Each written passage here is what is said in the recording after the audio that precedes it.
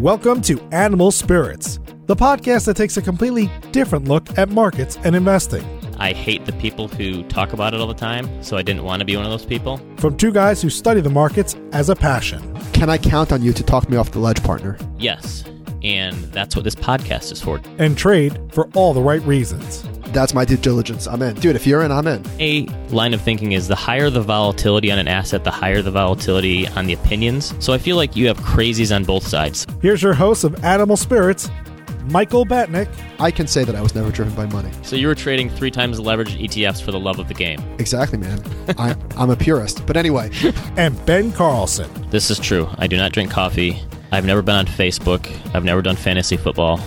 Oh, one last thing. Michael Batnick and Ben Carlson work for Ritholtz Wealth Management. All opinions expressed by Michael and Ben or any podcast guests are solely their own opinions and do not reflect the opinion of Ritholtz Wealth Management. This podcast is for informational purposes only and should not be relied upon for investment decisions. Clients of Ritholtz Wealth Management may maintain positions in the securities discussed in this podcast. Now, today's show. Welcome to Animal Spirits with Michael and Ben. We're going to do something a little bit different this week. Ben and I have been getting a lot of questions, so we're going to start out with a few reader emails that we've gotten. And apologies if we're not getting to all of them. I had responded to people that we're going to answer them on next week's show, but we got so many that we're just going to answer some today, and we'll try to get to the rest that we didn't get to next week. So first one. How much does your job matter in terms of setting your risk tolerance in a portfolio? Should freelance employees have a more defensive portfolio than those with a more stable job? What do you think? This is a good question, and I think it's interesting for us being in the finance world because we're obviously our jobs are so tied to the stock market. So I think if you're like a teacher or a government employee and you have a pension to fall back on, I think that's definitely something to consider. So I think it's certainly a part of should be a part of your risk profile when you're trying to think through these decisions and how much do you need in liquid reserves and all that stuff. Freelancers should absolutely be overweight momentum. Utilities and consumer staples. But I think it's obviously you have to take in like a ton of different variables when figuring out these decisions. And that's certainly one I don't think you can ignore depending on, and I think that's another thing I think it's the other hard part about being a freelancer is like, how do you budget? Because your income is so, facilitates so widely. So that's another thing. So it doesn't make, for a simple financial picture in general if you're a freelancer, I think. Yeah, we've been getting a lot of questions about cash and how we think about that. But for me, this is more of a personal finance question than an investing one.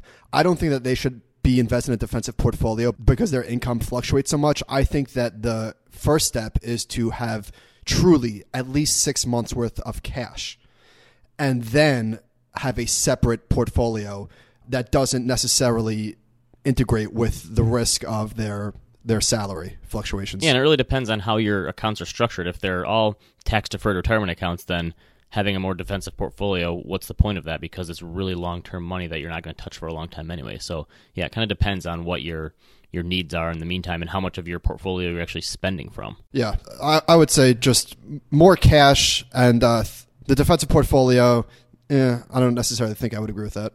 No, but I agree with you. A lot of these questions, they are investing questions masked as personal finance questions, that they definitely should be. Okay, we got another one here. It says, I'm about to turn 31. I have a decent amount saved already, but I'm almost entirely in stocks. How would you recommend diversifying better? Should I sell a few stocks, transfer to bonds, go to some safer assets, blah, blah, blah? This is a good question because obviously as your life changes over time, your portfolio is probably going to change with it.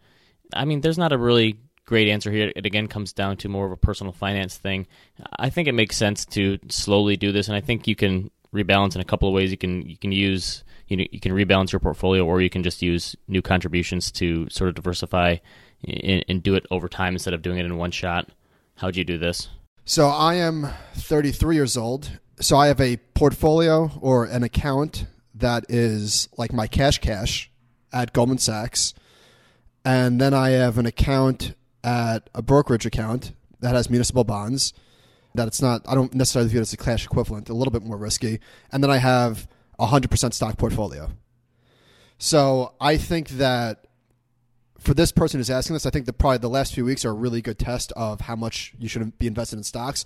If you have 50, 60 years, then I see no reason that you can't hold a 100% stock portfolio right now, with the caveat that, hey, if stocks go down 60%, you're not going to do something really, really dumb.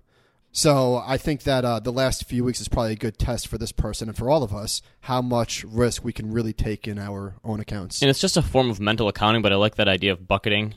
So you have your short-term bucket and you have your long-term bucket, and even though it's all in one big pool, I think that's a good way to separate out the emotions that come with it and figuring out how much you actually need. And again, there's this idea of the ability to take risk, which at a young age you should have a huge ability, but some people just can't stomach it. So it really depends on your how much risk appetite you have. I like the idea of separating cash from like stocks in an account, because if you have 30% of your portfolio in cash and you just have one account and it's 70% stocks, 30% cash, and you're looking at it a bunch, and you're always going to be like either lagging the market when the market is having a really great day, or doing a little bit better when the market is having a bad day. But I think it just makes sense, like at least for me mentally, to know that this is my municipal bond account and this is my all stock portfolio. Just for me mentally, it's easier to have it that way. So there was a story in I think it was Richard Stiller's book Nudge, and it was about Dustin Hoffman when he was starting out as an actor, and he lived with Gene Hoffman, I guess. This is way back in the day, and he had no money. Hold on, Gene Hackman. What did I say? I think you said Gene Hoffman. Okay, Dustin Hoffman and Gene. Maybe that's his brother. Yeah, Gene's his brother. That's what I. Gene Hackman, you're right. Have you heard this story? So Hoffman didn't have much money, and the money he did have, he bucketed literally into jars each week. And he finally went to Gene Hackman and said, "You're kind of a successful actor. Can I borrow some money from you?" He said, "What are those jars? They're all full of cash." And he said, "Yeah, this one's rent, this one's groceries. I have nothing left over, so I need to borrow from you." And so it's his form of like mental accounting. And yeah, anyway, it's just kind of a different way to think about it.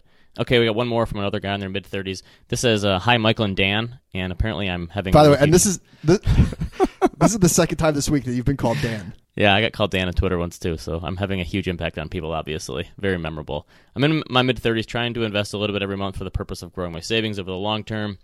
I tend to buy in a haphazard manner, essentially what catches my fancy, whether it's an international ETF or General Motors. As a result, my portfolio is almost certainly suboptimal. He basically says it's kind of a long-winded question, but he enjoys, reading about this stuff and learning about it. But, is there a significant downside to having this sort of suboptimal portfolio where he's just adding pieces over time? Yes, there certainly is. But there's two parts of this. One, I would think that you could only do this for so long before you realize that it's totally suboptimal. Probably get bored of it and realize like, hey, I'm not having fun anymore and I'm lagging the market and it just doesn't make sense. I guess the risk with that is if it's at a taxable account and it goes on for too long, it can be hard to unwind. But I don't see anything wrong behaviorally, like learning about the market, because I've said this before. Nobody opens a brokerage account that buys the total world stock index fund and then is done with it. You have to learn the hard way that picking stocks and timing the market and overweighting and underweighting, like it's really, really difficult. So I don't see anything wrong with starting out this way. It's probably not going to last very long. I think the best way to go about this, if you really want to scratch that itch and you want to pay attention to the market and make all these moves, is just have a limit. So make it 10% of your portfolio or 5% and go nuts in that. And the other part, just make it diversified and automatic and don't worry about it. And the other part you can have fun with. And that's a great way to learn and realize, maybe I shouldn't be doing this, but it's still kind of something I like to do, and it keeps me engaged and involved in the market, knowing that the majority of my portfolio is taken care of. And if you want to scratch that itch with 5 to 10% of your portfolio, I would highly, highly recommend doing two things. One, make it a separate account so you could track your results. And then two, actually track those results. And I think I wrote about this, or I said this earlier. The reason why I discovered that trading was so hard was because, obviously it is, but I was writing it down every single day. And that had a huge impact on self-discovery. Like, holy shit, this is A, really hard, B, my results stink, and it's hard to just do that day after day after day and keep fooling yourself. So separate account and track your results. Yep. Okay, moving on. So thank you for the questions. We really appreciate them. Yeah, and send any questions to us at animalspiritspod@gmail.com and we'll get to some more in the future. And it's Michael and Ben, not Michael and Dan. So there was an article, I think it's a few weeks old, and it caught our attention because Cliff Fastness on Twitter was having none of it. The article was from Institutional Investor titled "Smart Beta is Making the Strategist Sick." Ben, what were your thoughts on this one? So supposedly this was written by a guy who works for a pension fund, and it was very much an angry article in a lot of ways, obviously, as the title can attest. But he had a lot of bones to pick with smart beta, and for those who don't understand, smart beta is really just factor quantitative investing. So it's things like quality stocks or momentum stocks or minimum volatility or value, and it's just bucketing those in a certain way where you pick a certain amount of stocks in a quantitative way using screens and rules. It's fairly simple.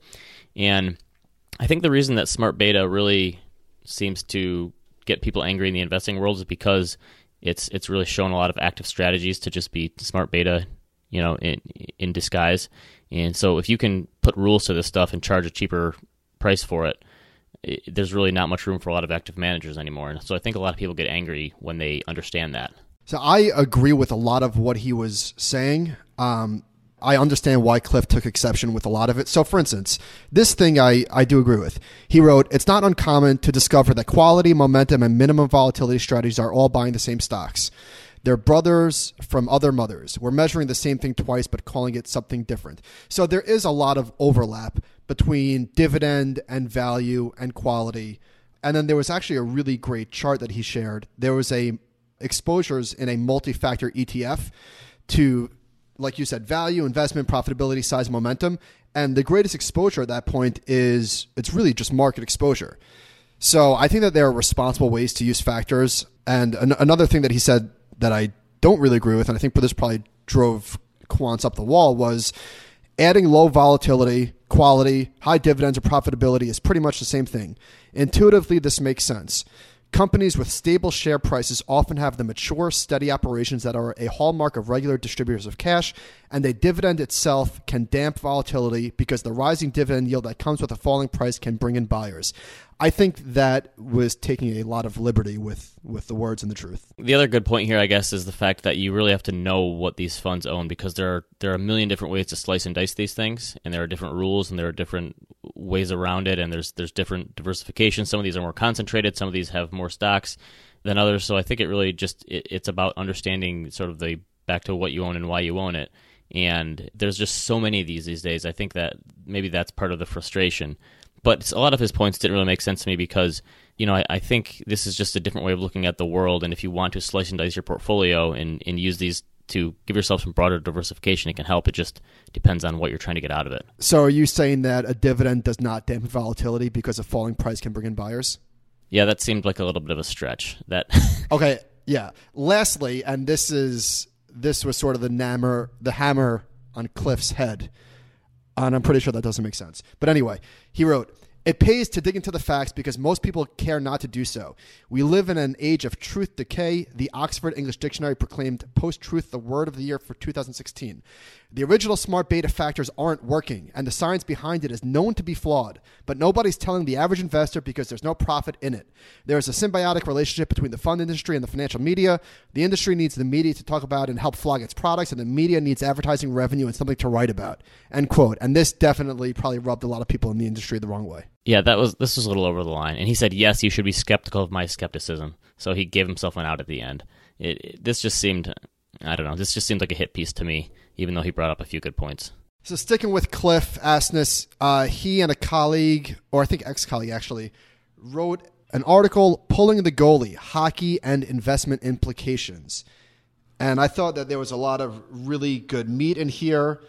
Let's start out with this quote. "Pulling the goalie always increases the volatility of numbers of goals scored and is a negative expectations in terms of the score. For those reasons, it is often used as a metaphor for high-risk, desperation move. However, the point of hockey is not to maximize the differential between the goals your team scores during the season and the goals it gives up." This was interesting because they basically looked at what happens in hockey. So when you're down by a goal, one of the moves you can make as a hockey team is to pull the goalie and add another skater to put pressure since you have a one-person advantage. And he was basically saying a lot of teams for a lot of years weren't really using data to make their decisions, and they wouldn't pull the goalie until it was far too late to give themselves a chance to tie the game up. And basically, this was an interesting way to look at risk in terms of, can the other team score on you easier because your goalie's pulled, or does it increase your odds of scoring the goal and tying the game if you pull the goalie, and when should you do that? What's the optimal way of viewing this? So this was an interesting way of viewing the investment world in terms of risk and return as well. So yeah, he spoke a lot about even though some coaches might have the data, it might not necessarily change the way that they function, because he used a John Maynard Keynes quote, Worldly wisdom teaches that it is better for a reputation to fail conventionally than to succeed unconventionally. Yeah, so this was kind of like an idea of career risk. So people were just doing the same thing that other people were doing, and that's the way it worked. So instead of looking at the actual numbers, and this kind of goes to like the NFL, and this is another Richard Thaler one where the idea was you should never use a first-round pick. You should always trade down and get second, third, and fourth-round picks. And they presented all this data to NFL coaches and GMs. They said, this makes tons of sense. We should just stockpile draft picks in the later rounds because it's really hard to pick the best players. And then after they got all the data, of course, they just made their first-round picks and never traded down and followed up just because that's just the way things work. Even more compelling data is that you should almost never punt on fourth down. Yes, right. I actually wrote this a while ago. There was a high school coach who never punted and only gave an onside kick because he figured out the odds were in his advantage even if it didn't work every time. So even if he was inside his own 10, he'd go for it on fourth down every time. I think the only coach that can really pull it off is Belichick, and he won like 4 Super Bowls before he was able to do this sort of thing. There was a call that he made, I think it was against the Colts, maybe like close to 10 years ago, where he went for it on fourth down. I think it was like a swing pass to Kevin Falk, and they didn't get it. And he got a really hard time for that, even though it was like probably the right move. Right. In hindsight. Yeah, it's like an outcomes versus process thing. So Cliff also brought another point here. It's like, investors spend a lot of their time, they focus on the risk of a single investment instead of figuring out what that risk would look like to the overall portfolio, which is a great way to think about things. I think people think if they have a volatile investment, it doesn't make sense. But if you add a volatile investment to a portfolio and it acts differently than the rest of the portfolio, it can actually add some value. And not only can it add some value, but you could add a outlandishly volatile asset to a portfolio and reduce total portfolio volatility. Right. It's very counterintuitive, but actually... The magic of diversification. Beautiful. Speaking of volatility, there's a research company called 13D that wrote something, The End of the Low Volatility Regime, Why Buybacks Are a Clear and Present Danger to the Anomalous Market They Helped Fuel.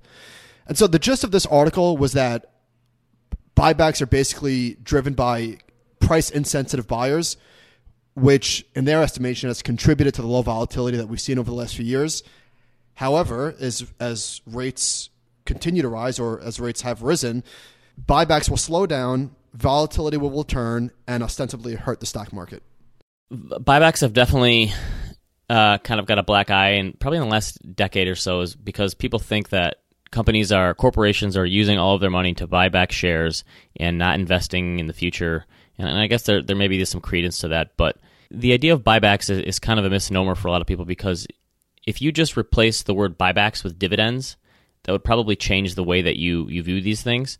And of course, buybacks are much more cyclical than dividends, because the research does show that corporations buy back more of their stock when things are going well and buy back less of it when things aren't going well, which is sort of a poor way to invest. Obviously, they're buying high and maybe not buying as much low.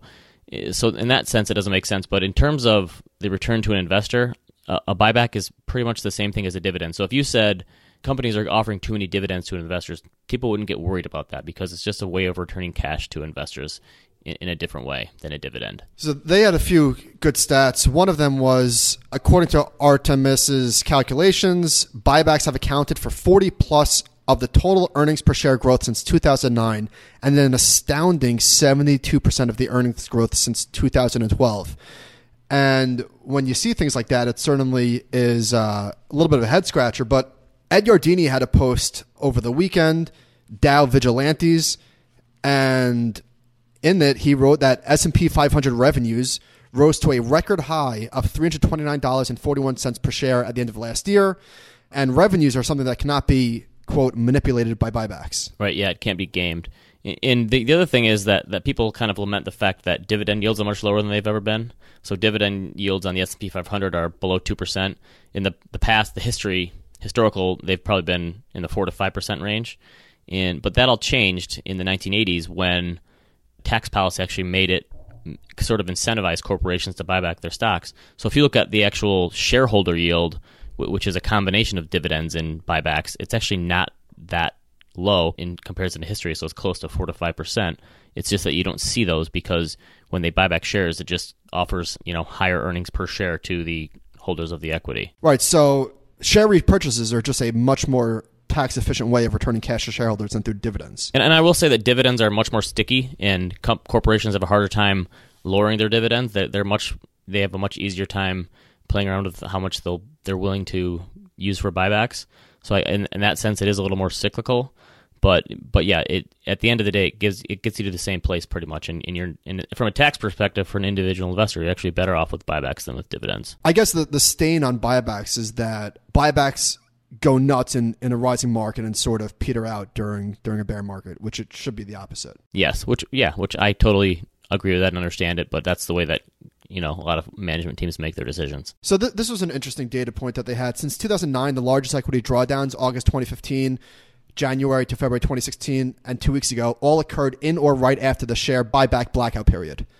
Could be a coincidence, but maybe not. The other interesting thing is, and this is something Urban Carmel has written about the Fat Pitch blog, is that the share buyback index has actually underperformed the S&P 500 for a number of years now. So if you just got those companies that had the most buybacks, they've actually done worse than the overall market, which is kind of a way to refute some of these ideas. But yeah, it is kind of interesting to think about what corporations do with that cash. But again, I don't think it's quite the end of the world as people make it out to be. So this is where they lose me a little bit. Buybacks have been essential fuel for the low volatility regime, enabling steady equity appreciation, and in turn, the rules-based strategies pegged to that tranquility. Now, as volatility returns to equity markets, buybacks will likely prove key to understanding and anticipating the threat of a high volatility crash. One way or another, as the low volatility regime winds down, buybacks appear destined for a day of reckoning.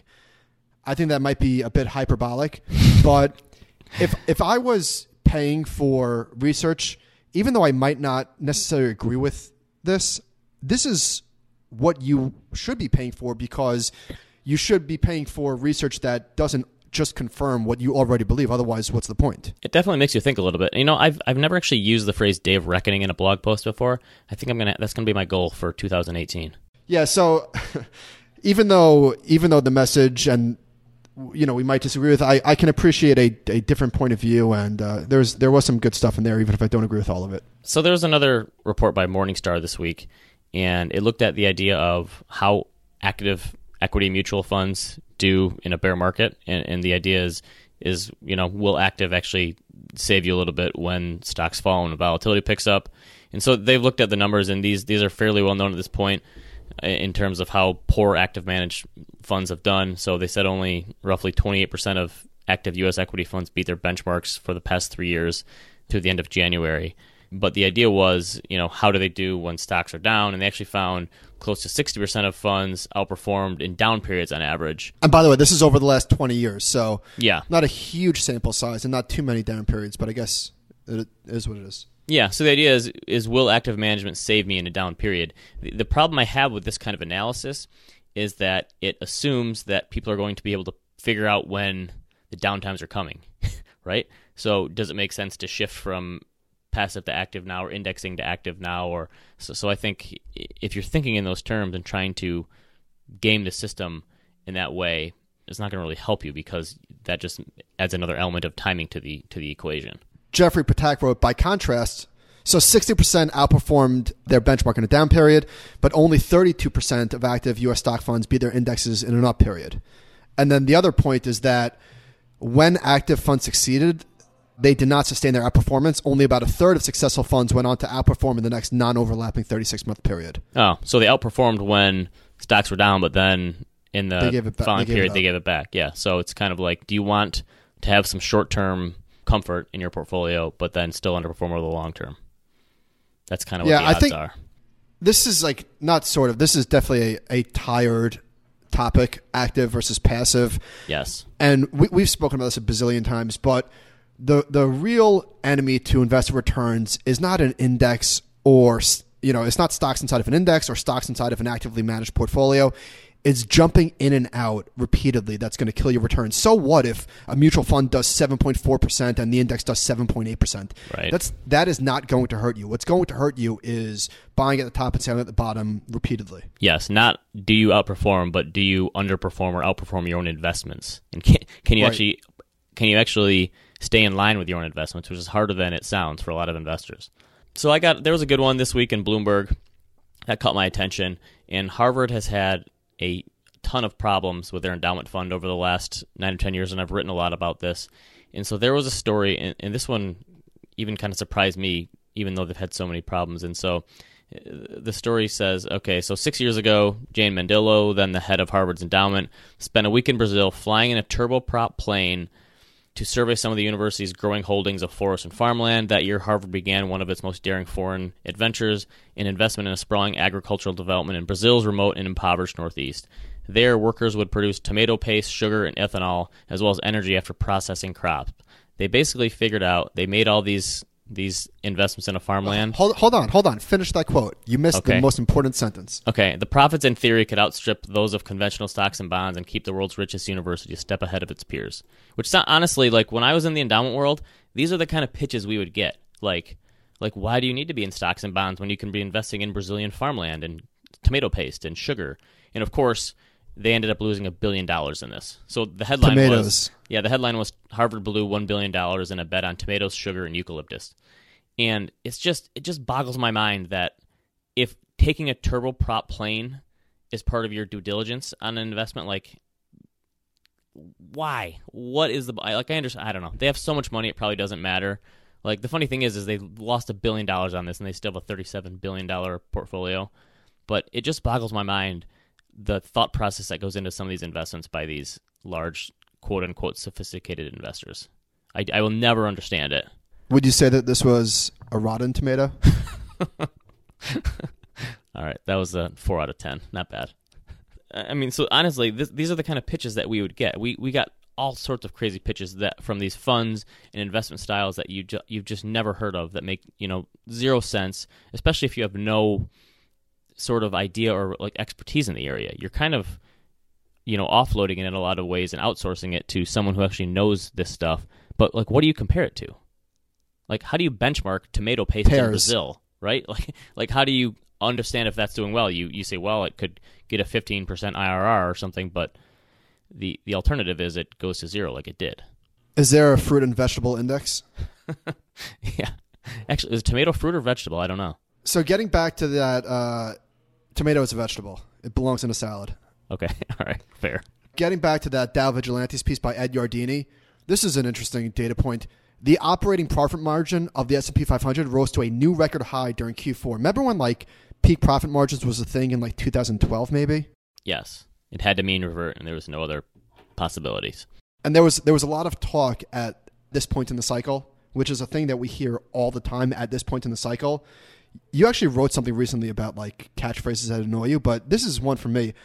Is there any way to know exactly where we are in the cycle? And if there was a way, wouldn't that make investing a lot easier? Yeah. Well, we've been in the 9th inning for the last 8 years now or so, give or take. Yeah, it is kind of crazy that people think that these things work on a set schedule. Well, it's been 5 years since a recession, so that means we have to have another one, which is another sort of faulty way of thinking about the world. It is kind of crazy that people think that mean reversion operates on a set schedule, which is never the case. This was the craziest tweet I saw this week. This Silicon Valley home just sold for $2 million. All cash, no contingencies, 10-day close. It's 800 square feet. And we'll link to the picture of this house. I almost can't even believe this. Did you see this? Yes. I mean, honestly, that house in West Michigan would probably sell for $60,000 maybe. I mean, not even kidding. Depending on the neighborhood, it's just unreal. And there was actually a story in Bloomberg this week too, looking at the percentage of buyers in a certain area that will put an offer on a house sight unseen. And some of the ones in LA and San Diego and different places in California were 40, 50, 60% of buyers that would put a bid in a house and never look at it before. I just can't even imagine. This gets back to our U-Haul conversation of last week, obviously, of why people are leaving in droves. I just can't. The thing is, even if you were a top executive in one of these tech companies, why would you want to live and work there still and make your employees do that when this is what they're forced to deal with in terms of living conditions? Got nothing. I'm at a loss. Yeah, but it is. Yeah, that was a pretty insane tweet, and it just. I understand, obviously, it's probably not going to change anytime soon because it's gorgeous out there, and that's the tech capital of the world. So it is what it is in a lot of ways, but it's just unfortunate because a lot of quote unquote normal people are going to be forced out of there and not be able to live there anymore. I think Silicon Valley is coming back in a few weeks. Oh, the show. I don't know if it'll be any good without Erlich Bachman on it, but we shall see. I think that show may have peaked last year maybe Yeah, 2 seasons maybe. ago. Okay. Speaking of, So do you have any good recommendations this week? You told me about the James Altucher, Jim Cramer podcast. Yes. I think Altucher actually got his start, I believe, at the street with Cramer like 20 years ago. I think that's how he got a start in investing. So I listened to this, and I'm fascinated by Jim Cramer. I think he's an easy punching bag for people in the financial media or for financial advisors to point to. The way that I look at Cramer, though, is he's almost like a sell-side analyst where you don't pay attention to his recommendations, you pay attention to the information. Because sell-side analysts are wrong all the time. Their buy-sell recommendations are basically never right, but you can still use their information and they can have some value to it. And I think that's the way to look at Cramer. You don't look at his recommendations, and I understand why people are sometimes mad at him because a lot of his viewers are just retail investors and think that when he says to buy something, it must be written in stone. But this was a very eye-opening conversation to me because he really opened up and pulled back the curtain in a lot of ways, and I've never heard an interview like this with him before. He is an open book. I mean, Confessions of a Street Addict was really, really personal. Yeah, that was one of the first investing books I read, actually. Yeah, you know what's funny? Actually, I was in a dentist chair last week, and I was watching CNBC, and I think Cramer was on, and the guy asked me what I thought of Cramer, and my answer was, I have a lot of thoughts. I mean, Yeah. I think he is such a magnet for opinions, but he's a very complicated character. I mean, on the one hand, like he is an easy punch bag. To your point, he makes 7,000 buy-sell recommendations a year. I mean, he's just not going to be right all the time. And he even admitted to that. He said, I'm on 250 times a year. You know, I can't expect to be right every time, which maybe at that point you don't make so many recommendations. You just say, this is how I'm thinking about the world. But He's sort of like the gateway drug into finance. Like that's how a lot of people get started. yeah, and I watched him when I first started out too, and Yeah, me he too. does do a lot of teaching. But the interesting part of me here was about the work-life balance stuff. And so Altucher was really asking him questions about, you have such a crazy work ethic, because he says he's up like 3 or 3:30 every morning working, and he works till late at night. And he must have mentioned 4 or 5 times the fact that his wife and his children always tell him, like, stop working so much. You don't need to. You have all this money. You have nice houses. We can go on vacations. And he couldn't do it. And the one story that really caught my attention was he said he went out for a nice dinner and drinks with his wife. And he came home and she said, hey, let's go upstairs and watch a TV show or movie. And he said, I can't.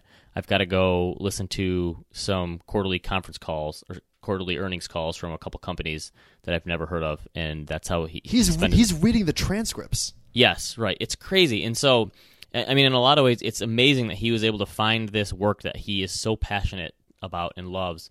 But it was kind of sad in other ways, the fact that he just can't let go of control and enjoy himself. It's like he's a really extreme guy, obviously, which is part of the reason he's been so successful. But it's in his personal life, it doesn't sound like it's that great of a thing for him. Yeah. Did you? How about the Elon Musk story that he told at the end? Remind me.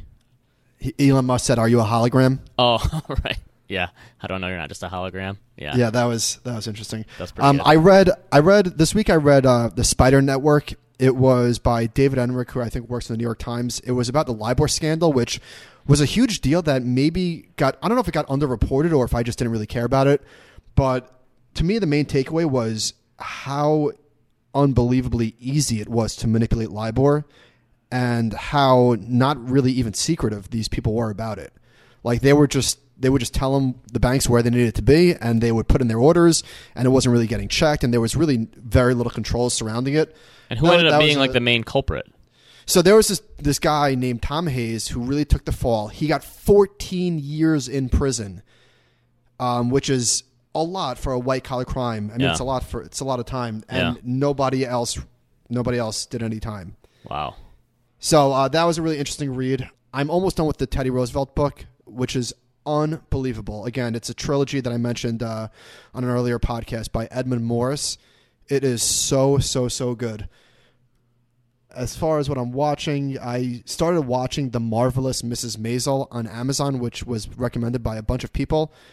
And it's hard to even describe it because it's just a very different concept. But I'm 3 episodes in and I really enjoyed it. It's about a 1950s Jewish family on the Upper West Side, and she becomes a comedian, and it's definitely different, so I recommend it. I think she just won Best Actress in an Emmy or something for that too, so that's on my list. My suggestion this week, so there's my favorite comedian right now is Sebastian Maniscalco.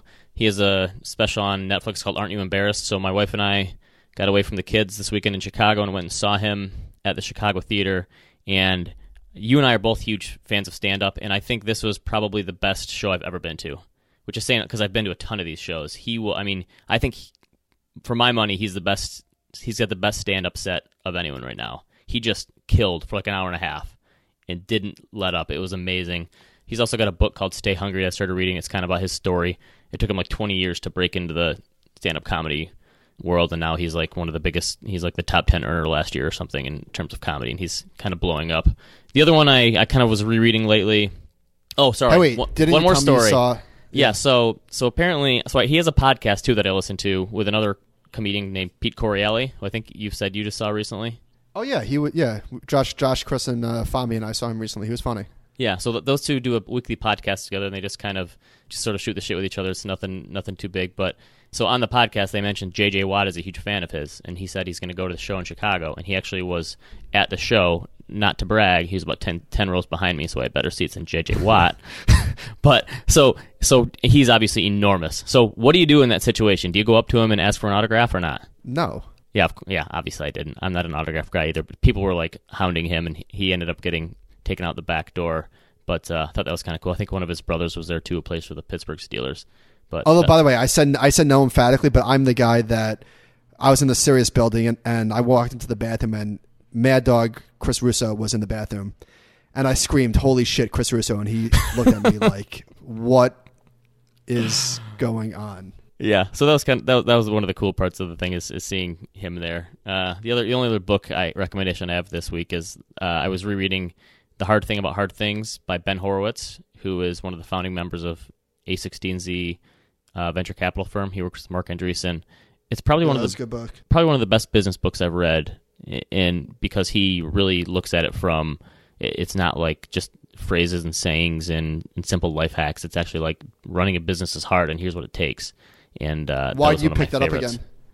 I was doing some research for a blog post, and I remembered some quotes he said, and so I think I might use them in an upcoming post, and just kind of started looking through my notes on it again, and remembered that it was a really great book. And I think that's all I got. All right. Yeah, so we got a few other good reader questions for next week, but feel free to send them again, animalspiritspod@gmail.com. If you feel so inclined, leave us a review on iTunes, and thanks for listening.